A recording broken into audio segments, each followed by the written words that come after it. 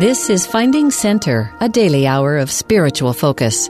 Today on Finding Center, the theme is flowing spiritual strength. In the first half, James E. Faust shares his address, Personal Epiphanies. Then in the second half, Stephen L. Shumway speaks on keeping the spiritual lifeblood flowing.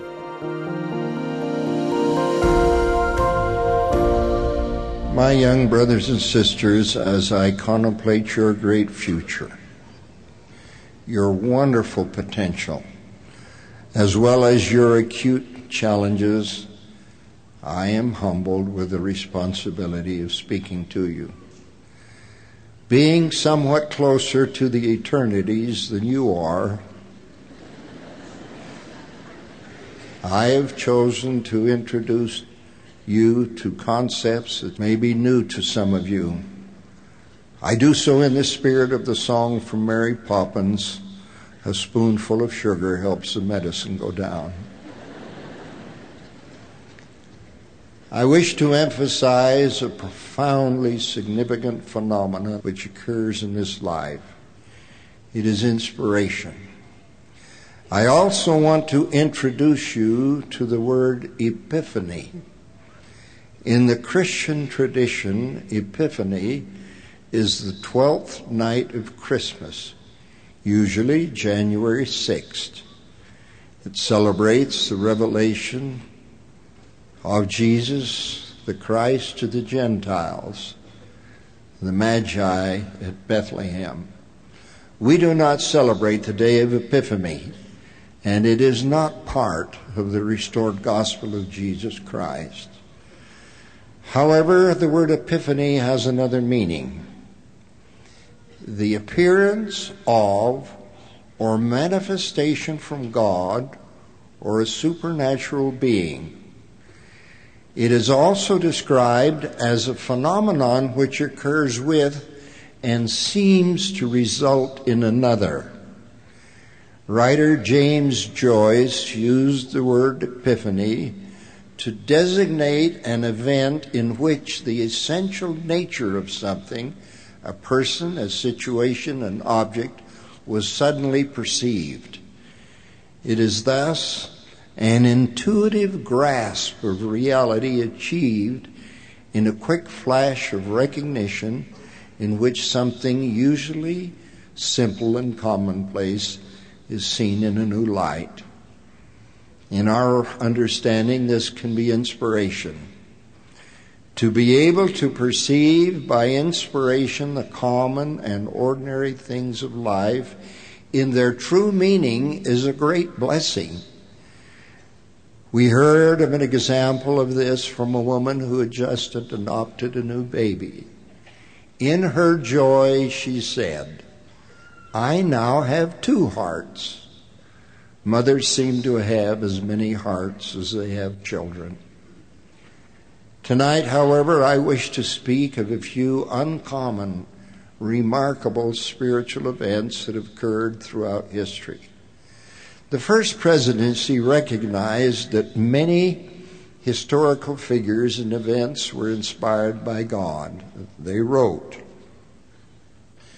"The great religious leaders of the world, such as Mohammed, Confucius, and the reformers, as well as philosophers, including Socrates, Plato, and others, received a portion of God's light. Moral truths were given to them by God to enlighten whole nations and to bring to a higher level of understanding to individuals. The Hebrew prophets prepared the way for the coming of Jesus Christ, the promised Messiah, who should provide salvation for all mankind who believe in the gospel." End of quote. Spiritual intuition has its roots in the Garden of Eden. Mother Eve was caught in a dilemma. She could either avoid partaking of the forbidden fruit and stay in the Garden of Eden, or she could partake of the fruit and have a mortal existence and become the mother of the human race. After Adam and Eve had achieved mortality, Eve stated, "Were it not for our transgression we never should have had seed, and never should have known good and evil, and the joy of our redemption, and the eternal life which God giveth unto all the obedient. Interestingly, these personal epiphanies often come to young people. In secular history, we read of Joan of Arc, a simple peasant girl who could neither read nor write. She claimed visions from heaven, directing her to liberate her oppressed country, France, from the English. At 17, she left her home to fulfill those visions. At first, people laughed and declared her insane, but in the end, they gave her a horse and the escort of a few men to go and see the king. Young King Charles VII of France lived in a castle in Chinon. The long 100 years' war with the English had impoverished and divided his country. Charles had heard about Joan and decided to test her. He slipped into the ranks of the army and let one of his trusted associates occupy the throne. When Joan came into the room, she barely acknowledged the man on the throne, but walked up to Charles and curtsied to him as the king. That convinced the king, and he gave her command over his 12,000 troops. At first, the French soldiers did not want to obey her, but when they saw that all succeeded who followed her, and no one succeeded who disregarded her, they got into line and looked upon her as their leader. Clad in a suit of white armor and flying her own standard, Joan of Arc liberated the besieged city of Orleans in 1429 and defeated the English in 4 other battles. Twice she was wounded, but each time she recovered and went on fighting. Her orders were those of a military genius. She marched into the city of Rheims and stood with sword and banner in hand while Charles was crowned king. She fought in the Battle of Paris until the Burgundians, who were allies of the English, captured her at Compiègne and sold her to the English for 16,000 francs. She was imprisoned and suffered many insults. She was tried as a witch and a heretic and burned at the stake in 1431, all because she claimed inspiration. Another example drawn from sacred history is the prophet Samuel. As a boy, he had retired to sleep in the temple where the ark of God was. He heard the voice of the Lord calling, and he ran to Eli and said, "Here am I, for thou callest me." Eli assured him that he had not called him and told him to go back to sleep. The Lord again called Samuel. Samuel arose again and went to Eli and said, "Here am I, for thou didst call me." Eli again told him, "I called not, my son, lie down again." The remarkable thing about this story is in the next verse. Now Samuel did not yet know the Lord, neither was the word of the Lord yet revealed to him. Many of you, my dear young brothers and sisters, do not yet know the Lord, nor is the word of the Lord revealed to you. The Lord called Samuel a 3rd time, and Samuel went to Eli, not recognizing the voice of the Lord. Eli perceived that the Lord had called the child. He instructed Samuel to lie down again, and if the Lord spoke to him another time, he should say, "Speak, Lord, for thy servant heareth." So Samuel went and lay down in his place. And the Lord came and stood and called as at other times, "Samuel, Samuel." Then Samuel answered, "Speak, for thy servant heareth." My dear young friends, there is a profound lesson in this. We are to come to know the Lord so that when He speaks to us, we can answer, "Speak, for thy servant heareth." This is one of the greatest blessings in mortality. My first radio set was a crystal set. It was hard to tune in to the frequency of a particular radio station.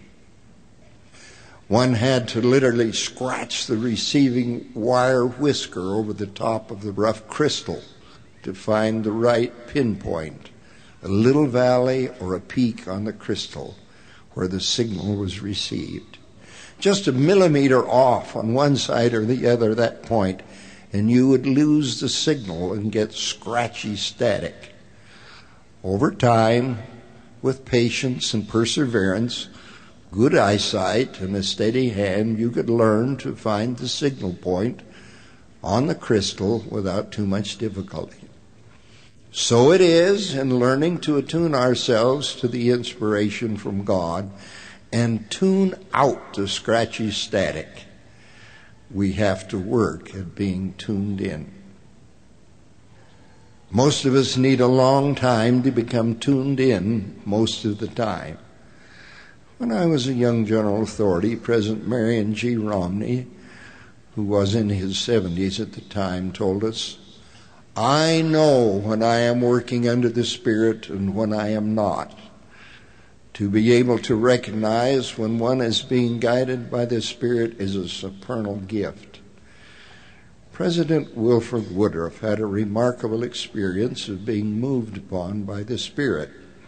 He recounted, "When I got back to winter quarters from the pioneer journey in 1847, President Young said to me, 'Brother Woodruff, I want you to take your wife and children and go to Boston and stay there until you can gather every saint of God in New England and Canada and send them up to Zion.' I did as he told me. It took me 2 years to gather up everybody. And I brought up the rear with a company. There were about 100 of them. We arrived at Pittsburgh one day at sundown. We did not want to stay there, so we went to the first steamboat that was going to leave. I saw the captain and engaged passage for us on that steamer. I had only just done so when the Spirit said to me, and that too very strongly, "Don't go aboard that steamer, nor your company." Of course, I went and spoke to the captain, and he told me, and I told him that I had made up my mind to wait. Well, that ship started, and had only gone 5 miles down the river when it took fire, and 300 persons were burned to death or drowned. President Woodruff continued, "If I had not obeyed that Spirit and gone on that steamer with the rest of the company, you can see what the result would have been." Many of us remember President Hugh B. Brown telling of a personal epiphany which he had in World War I. That time he owned a farm in Canada. One morning he went out to prune a currant bush, which had grown all to wood, and no longer blossomed or produced currants. So he got his pruning shears and cut it and pruned it and clipped it back until there was nothing left but the stumps.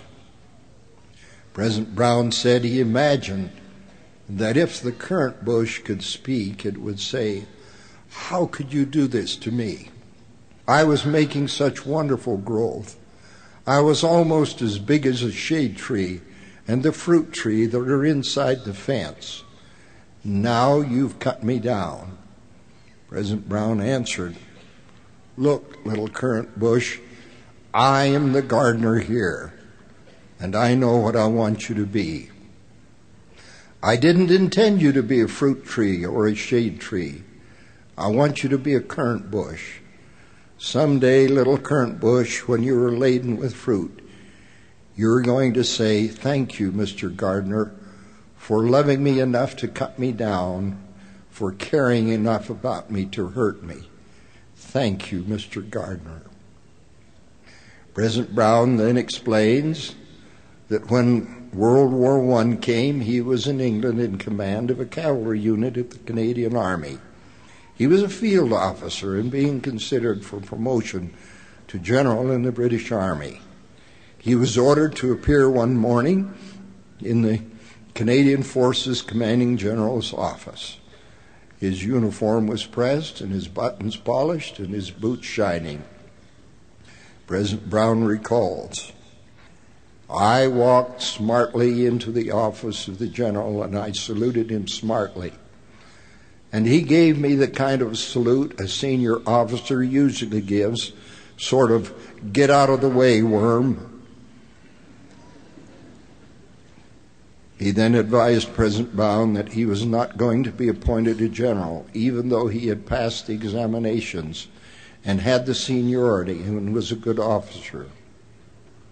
He was being sent back to Canada to become a training officer and a transport officer. As the general slipped out of the room to answer a telephone, President Brown noticed on the general's desk his personal history sheet. Across the bottom, in bold block type letters, was written, "This man is a Mormon." The general came back, dismissed President Brown, and President Brown went away with a broken heart and bitterness in his soul and a feeling of failure and disappointment. When he got back to his tent, he clenched his fists and shook them to heaven and said, "How could you do this to me, God? I have done everything I could to measure up. There is nothing that I could have done, that I should have done, that I haven't done. How could you do this to me?" I was bitter as gall. Then I heard a voice, and I recognized the tone of the voice. It was my own voice, and the voice said, "I am the gardener here. I know what I want you to be." The bitterness went out of my soul, and I fell on my knees by the cot and asked forgiveness for my ungratefulness and my bitterness. End of quote. President Brown would have been the senior military officer in all Western Canada with security and a good income, and he would have had to raise his daughters and 2 sons in army barracks. He comments that they probably would have married out of the church and not amounted to anything. President Brown concludes this remarkable story by saying that when we are overcome with disappointment and heartbreak and defeat, we should remember God is the gardener here. He knows what he wants you to be. Submit yourselves to his will and be worthy of his blessings, and you will get his blessings. I'm sure most of us feel like the currant bush at some time or another. But as we look back on some of the bumps of life, we can see how they have shaped us and helped us to develop. I have been privileged to live in a time of the greatest accumulation of knowledge in the world's history. I remember as a boy on the farm when we lit the coal oil lamps after dark to light the house. Wood was the only source of heat for all of our cooking and warmth. When I was 8 years old, I learned to drive a team of horses. This was much more difficult than driving a car. Sometimes one horse wouldn't pull. You all missed a lot not living at the time of the Model T Fords. If the Model T got hot enough, it would just keep going with spontaneous combustion when you turned off the ignition key.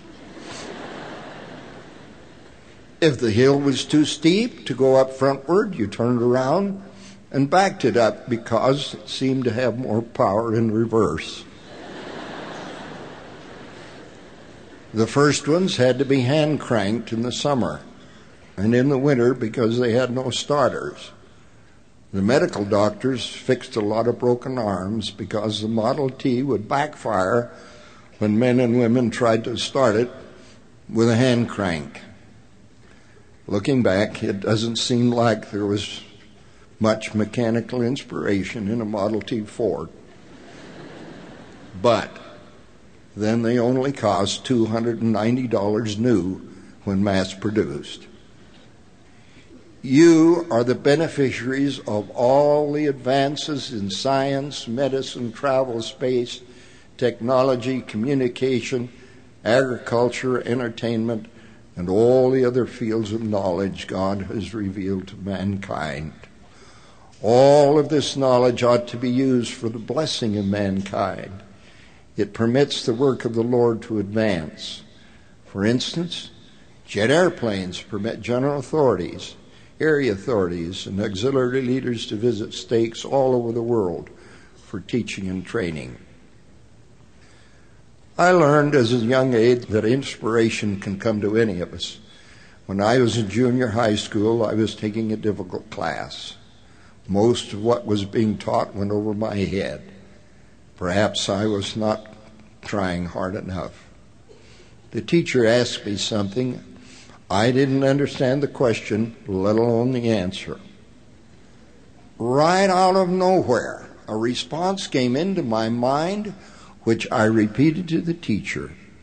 To my great surprise, it was the right answer. But I knew it had not come from me. So, how can we recognize inspiration when it comes? Enos stated, "While I was thus struggling in the Spirit, behold, the voice of the Lord came into my mind." The voice is not necessarily audible. The spirit of revelation comes by divine confirmation. I will tell you in your mind and in your heart by the Holy Ghost, which shall come upon you and which shall dwell in your heart. How did the voice of the Lord sound to Elijah the Tishbite? It was not the strong wind which rent the mountains and break in pieces the rocks, nor was it an earthquake, nor a fire. Elijah describes it as a still, small voice.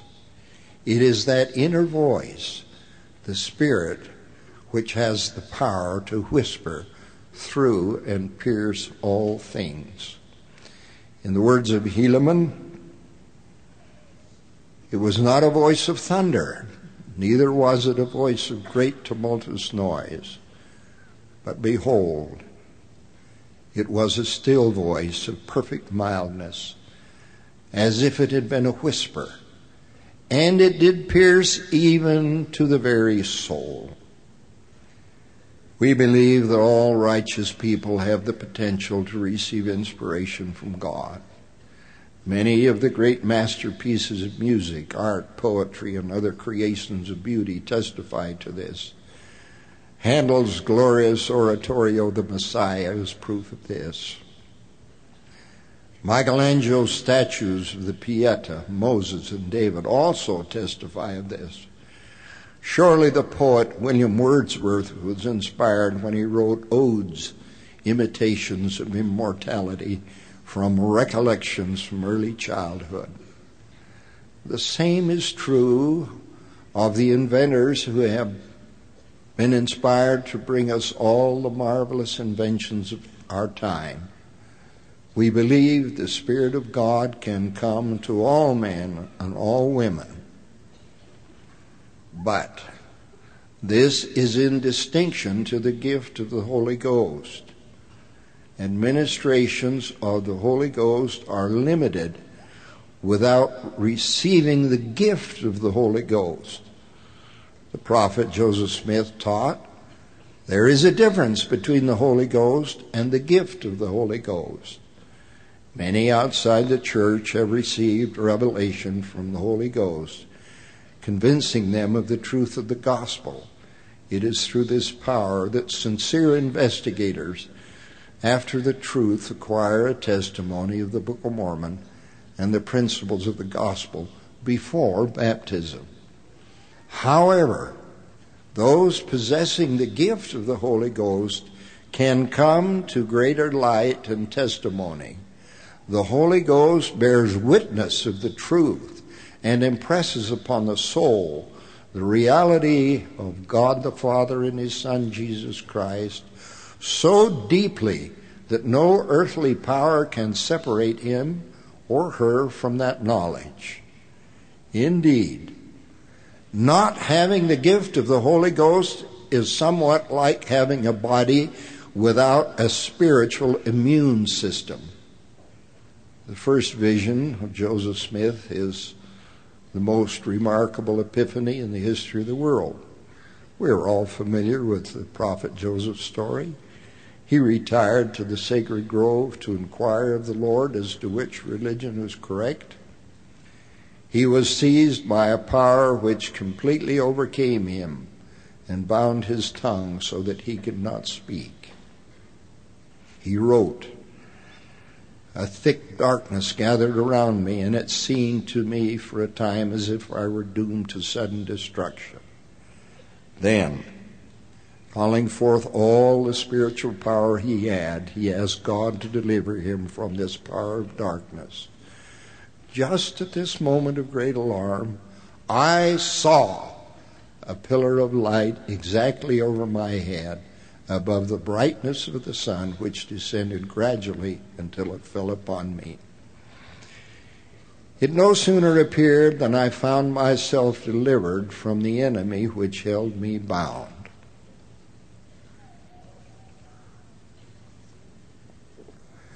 Now here is the significant account.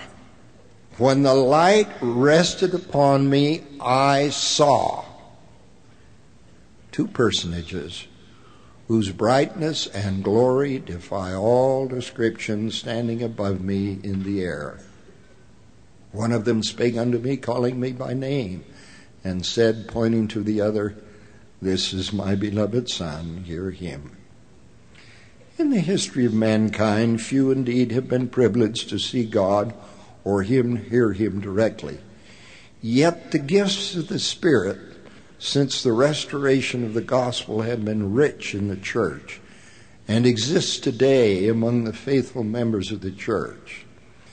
My dear young friends, as Samuel was told, "For those of you who do not yet know the Lord, and to whom the word of the Lord has not yet been revealed, please open your spiritual ears and eyes.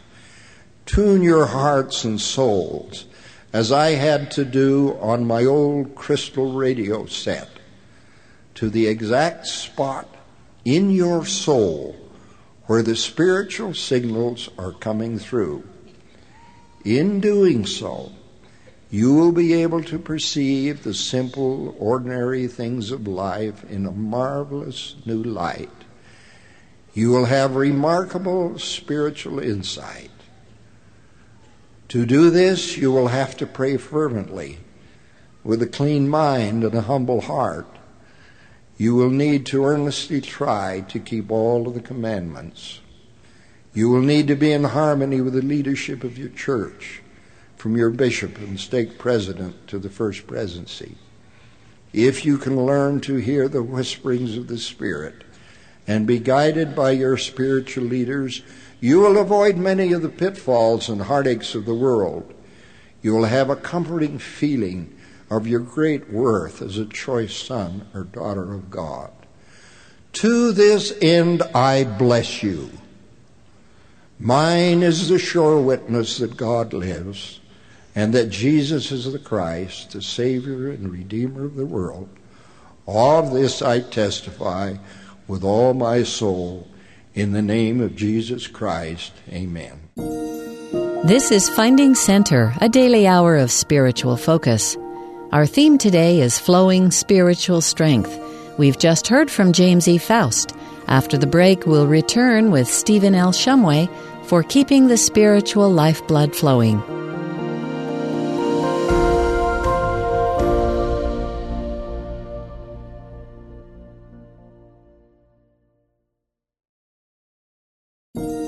This is Finding Center, a daily hour of spiritual focus. Our theme today is Flowing Spiritual Strength. Next is Stephen L. Shumway, professor of BYU Technology and Engineering Studies program at the time of this address, titled Keeping the Spiritual Lifeblood Flowing. Not too many years ago, as an undergraduate student at BYU, I was attending these devotionals with a wonderful young lady I had met in a BYU student ward. Through some investigation, I learned that on certain days when I was finishing a physics class in the Eyring Science Center, this young lady was also finishing a class in the Spencer W. Kimball Tower. I was careful to make sure that each week we would coincidentally meet on the sidewalk of the intersection of these two buildings so that we could attend devotionals together or walk to the Wilkinson Center to have lunch. This young lady and I have now been married for 33 years. My wife Joyce and I are happy to be here today and to share this brief time with you. I hope that what I say today might be meaningful and uplifting, and I appreciate the prayer and music which have invited the Spirit to be with us. When I was first considering what topic I might address for this devotional, I was walking home from the priesthood session of our last general conference, reflecting on my impressions of our new prophet, President Russell M. Nelson. Everything from the way President Nelson approached the stand, to the manner and tone in which he delivered his messages, to the new directions that were presented to the general membership regarding priesthood quorums and a reemphasis on ministering in the Savior's way, caused me to reflect on my service in the gospel of Jesus Christ. I determined that in order to keep up in terms of the gospel, I was going to need to roll up my sleeves and rededicate myself to the work. Early retirement didn't seem to be an option. Indeed, if I needed to lengthen my stride to accept President Kimball's challenge as a young man in the 1970s, I would now need to quicken my pace to be able to follow President Nelson's counsel as an adult. President Nelson's comment during the Sunday morning session of the April 2018 General Conference was especially poignant to me. He said, and I quote, "In the coming days, it will not be possible to survive spiritually without the guiding, directing, comforting, and constant influence of the Holy Ghost." Surviving spiritually and having the constant influence of the Holy Ghost are the two main topics I would like to emphasize in the remaining time we have together. To introduce my talk and to provide a context for our discussion today, I would like to tell you a story about when I was 10 or 11 years old.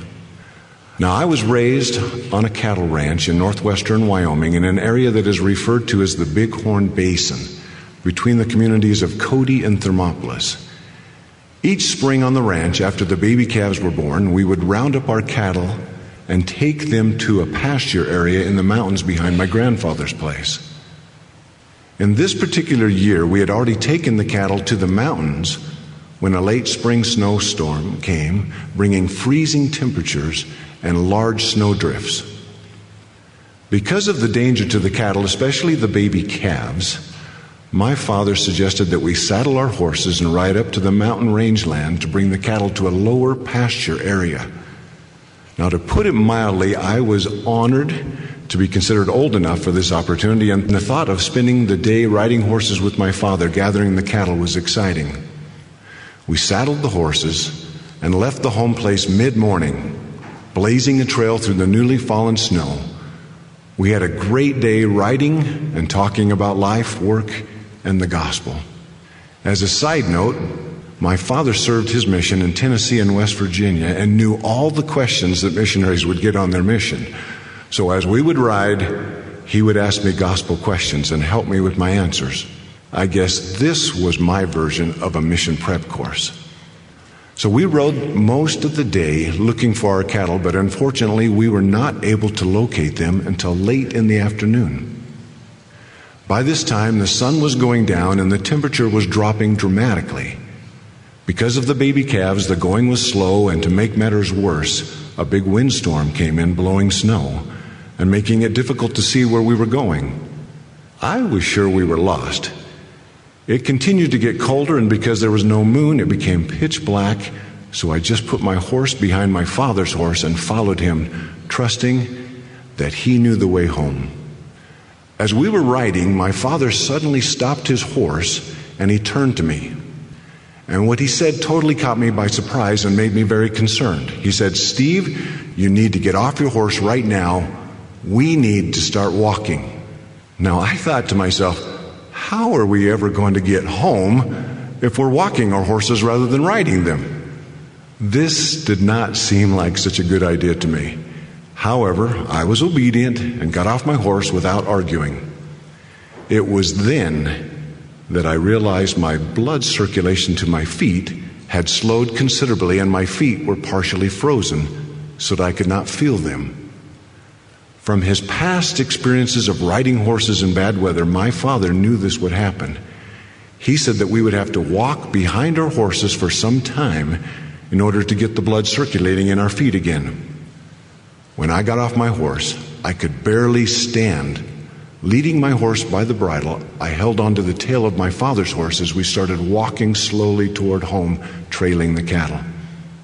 As I began walking, I began to feel my feet again. At first, as the blood started to flow, it was very painful.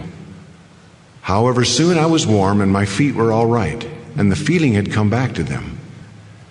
Now, after these many years, the concept that has left a lasting impression with me is that when my feet were frozen, walking was the last thing I wanted to do because it was so painful. However, in reality, it was the very thing I needed to do in order to renew the flow of blood to my feet and be able to return back to normal activity. Again, the thing I wanted to do the least was actually the thing I needed to do the most to save myself from harm. Now, throughout my life, this has been a reoccurring theme. There have been times when I have not felt like praying, but prayer was exactly what I needed. There have been times when I have not felt like attending specific church meetings, only to discover that the counsel given in those meetings was exactly what I needed to hear. I have also had specific church callings that I have not felt capable of successfully performing. Fortunately, I have a loving Heavenly Father who knows what I need better than I do myself and has provided me with opportunities to serve and grow spiritually. Now, brothers and sisters, I ask you to reflect on this concept as I speak today. I would guess that there have been and will continue to be times in each of our lives in which we need to make difficult decisions in order to save ourselves emotionally, physically, and spiritually. The analogy that I would like to make from the story that I've told to each of our lives is that maintaining the constant influence of the Holy Ghost is the lifeblood of our spiritual strength, and that there are specific decisions and actions that we will need to make in order to survive spiritually when it is stormy. When the weather was nice and sunny, my blood circulation was adequate with minimal effort on my part as I rode my horse. It was specifically during the storm that I needed the extra benefits of circulation. To me, this follows President Nelson's warning that in the coming days, it will not be possible to survive spiritually without the constant influence of the Holy Ghost. Now, we know that wickedness in the world is increasing, and there's a storm raging around us and our families that will most likely become worse. The question that I would like to present to all of us today is, how can we keep our spiritual lifeblood flowing so that we will have the strength and the ability to continue our journey to return again to be with the Savior and our Heavenly Father?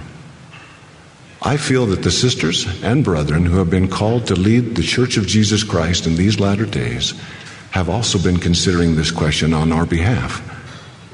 In addition to their continued counsel to sustain Scripture study, to engage in personal prayer, strengthen family unity, and to attend church meetings and the temple, they have recently reemphasized that providing service to our fellow brothers and sisters or ministering in the Savior's way is one of the best ways to spiritually strengthen ourselves.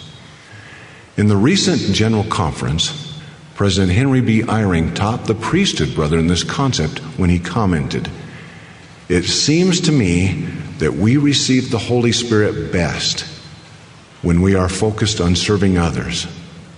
That is why we have the priesthood responsibility to serve for the Savior. When we are engaged in service to others, we think less about ourselves, and the Holy Ghost can more readily come to us and help us in our lifelong quest to have the gift of charity bestowed upon us." Now, while the concept of serving others and ministering is not new, the recent emphasis on ministering presented during General Conference has a refreshing and underlying tone that allows for more active personal participation as on our part as disciples of Christ. Additionally, while the obvious outcome of service is to help and comfort those with whom we associate, perhaps just as important is the idea that we need the benefits of actively serving those around us, and that perhaps ministering will provide us with the spiritual strength that will be needed in the increasingly difficult times we know are coming. So how can we more actively serve one another? What is ministering in the Savior's way? During his recent devotional on April 10th on this campus, Elder Neil L. Anderson taught us that a holier approach to ministering contains several key components. First, as disciples of Christ, our lives are not all about us. Rather, we should focus on providing service to those around us, including family, friends, and even strangers. Reading the stories of Jesus from the New Testament provides examples from when he served his family, such as when he honored and served his mother at the wedding feast, when he turned the water to wine, or his friends, such as the healing and raising of his friend Lazarus, and even strangers, which includes my personal favorite story in the Scriptures of when the Savior healed the servant of the centurion. Second, Elder Anderson taught that when we engage in service, we should include some spiritual component that helps those we serve strengthen their faith and come closer to the Savior. For me, this spiritual component of service is one that I need to improve on. Now, I feel confident in my ability to fix a car, perform yard work, help neighbors move, and do service in general. However, adding that spiritual component is going to require a little more thought, effort, harmony with the Spirit, and willingness to form a personal connection with those I serve.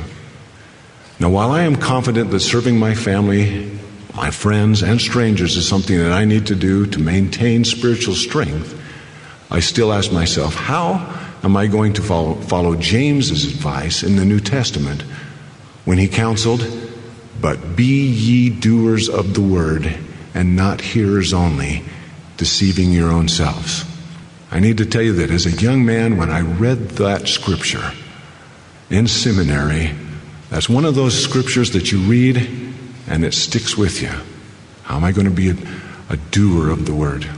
Now, Elder Dieter F. Uchtdorf helped me better frame my resolve to be a doer and not a hearer only when he remarked during the April 2009 General Conference that discipleship is not a spectator sport. We cannot expect to experience the blessings of faith by standing inactive on the sidelines any more than we can experience the benefits of health by sitting on a sofa watching sporting events on television and giving advice to the athletes. Okay? Can't you hear him say that? Okay. For example, it might be natural for us to have times in our lives when we want to coast a little and take an easier route when it comes to general service and church responsibilities. For example, maybe we have just finished serving in a major calling in our ward or as a full-time missionary, and we feel that we now deserve to be able to slow down just a little bit and take a break from service. Or maybe we are college students and our lives are busy with the rigors of working and studying, and we feel that we can justify wanting to take it easy for the time being, so we promise ourselves that we will actively focus on serving and ministering when we graduate. Or maybe we have a new job and a young family, and we feel that we need to put service temporarily on hold so that we can focus on employment while we get our feet under ourselves. Now, while those feelings may be natural in terms of world philosophy, we learn in the Scriptures that the ways of the natural man are not the Lord's ways. Remember in my story how walking was the last thing I wanted to do, when in fact, it was the thing I needed to do the most. I believe that sometimes when we perceive that we are too busy or feel that we are not ready or that we do not want to be involved in service to others, this is in fact the time we need to do these things the most. I've spent much of my life searching the Scriptures, and as far as I can tell, there is no retirement in the Lord's system. For those who have recently returned from missions, I would encourage each of you to fill your lives with active service, and I promise you that your lives will be blessed, and that your ability to make important decisions in this critical time of your life will be enhanced through serving others. Although the signs at the entrance of this campus encourage each of us to enter to learn and go forth to serve, perhaps we can unofficially modify the motto to say, enter to learn, serve while you're learning, and then go forth to serve the world. Students, the impact that each of you will have as you leave this university and go to different places in the world is incredible. Every year during the graduation ceremonies, I look out on the sea of graduating students and reflect on the impact that each of you are going to have on your communities and local church congregations as you take your secular and spiritual knowledge with you to bless the lives of others. In his recent BYU commencement address in April, Elder Jeffrey R. Holland recommended to the graduates, he said, quote, "So go out there and light a candle, be a ray of light, be your best self, and let your character shine. Cherish the gospel of Jesus Christ and live it. The world needs you, and surely your Father in heaven needs you if his blessed purposes for his children are to prevail. You have entered to learn, now go forth to serve and strengthen." All of us need to reflect on how when we are in the service of our fellow man, we are only in the service of our God. The greatest gift we can give to the Savior is to love and serve one another. Now, in recommending this counsel, I would also like to endorse the advice found in Doctrine and Covenants 10:4, in which the Lord counseled Joseph Smith. Do not run faster or labor more than you have strength and means, but be diligent unto the end. Remember, when I needed additional blood circulation, I got off my horse and walked slowly to build stamina. I did not suddenly decide to run or even to carry my horse. Each of us needs to maintain a careful balance in the amount of ministering and service that we give. And how much service or what we do to serve others can best be determined through personal inspiration and revelation that we receive from the Savior. Now, thus far in my talk, I propose that serving our fellow brothers and sisters is an effective way to keep the spiritual lifeblood flowing that is necessary to increase our ability to return to live with our Heavenly Father. I would like to finish my talk today by discussing what we can do if we find ourselves in situations in which, because of choices we have made, or because of the influence of the world, we find ourselves spiritually frozen, and with feelings of hopelessness about our ability to regain the companionship of the Holy Ghost. We know from the Scriptures that in the premortal existence we all attended the Grand Council in heaven, in which we learned about Heavenly Father's plan for our salvation. We know that we shouted for joy at the prospect of coming to this earth. We also learned that many of us would be deceived, choose poor paths, and become lost, and that all of us would have trials, but that these trials would be for our own good. In our lives, there are many destructive influences such as alcohol and drugs, pornography, smoking, immorality, lax church attendance, and even excessive gaming that Satan can use to deceive us. While it would seem that the obvious choice is to avoid these destructive influences in our lives, we do not always make the obvious choice. If we persist in our poor choices, they can lead to addictions and a perceived loss of agency until it would seem it is impossible for us to overcome these destructive influences or to remove them from our lives. Slowly, the Spirit refuses to dwell with us, and in a sense, we become spiritually frozen. At this point, repenting and cleansing our lives can feel like the last thing we would like to do, when in fact it is the very thing we need to do the most. Fortunately, nothing is impossible with the Savior, and through the atonement of Jesus Christ, we can always repent and cleanse our lives and have hope of regaining the companionship of the Holy Spirit. My favorite example of this feeling of hope is found in the experience of Alma the Younger in the Book of Mormon. Because of his disobedience and persecution of the Church of God, Alma, along with the sons of Mosiah, were visited by an angel who chastised him for seeking to destroy the Church of God. The seriousness of this visit caused Alma and his companions to fall to the earth in distress and hopelessness. Alma described his feelings in verses 12 and 13 of Alma chapter 36, when he related, "But I was racked with eternal torment, for my soul was harrowed up to the greatest degree and racked with all my sins. Yea, I did remember all my sins and iniquities for which I was tormented with the pains of hell. Yea, I saw that I had rebelled against my God, and that I had not kept his holy commandments." If we continue reading in verses 17 through 21, we learn that Alma the Younger was in the gall of despair. And just when it seemed that it would be impossible for him to repent, his thoughts were led by the Spirit back to what his father had taught him about the Savior and the atonement, and he was delivered from his despair.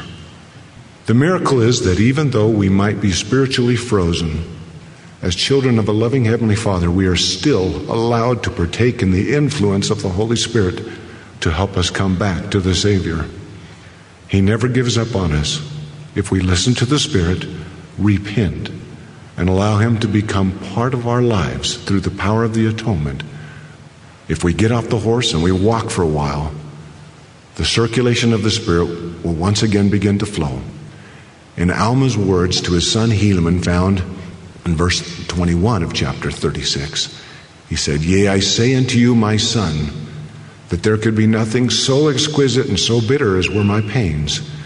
Yea, and again I say unto you, my son, that on the other hand there can be nothing so exquisite and sweet as was my joy." I finish with my testimony that I know that we are children of a loving Heavenly Father. I know that His Son, Jesus Christ, promised His Father and each one of us in the premortal existence that He would come to this earth and through His atonement make it possible for us to return to live with our Heavenly Father. In addition, Heavenly Father has provided the companionship and influence of the Holy Ghost in our lives to help us in our efforts to return to live with Him. By keeping the commandments and serving each other, we can have the constant influence of the Holy Ghost to strengthen us spiritually, as our prophet, President Russell M. Nelson, has counseled. This I say in the name of Jesus Christ. Amen. You've been listening to Finding Center. Join us every weekday for an hour of inspiration and spiritual focus. Today's theme was Flowing Spiritual Strength, with thoughts from James E. Faust and Stephen L. Shumway. Find links to the full text, audio, and video of these addresses at byuradio.org/Finding Center. Finding Center is a production of BYU Broadcasting.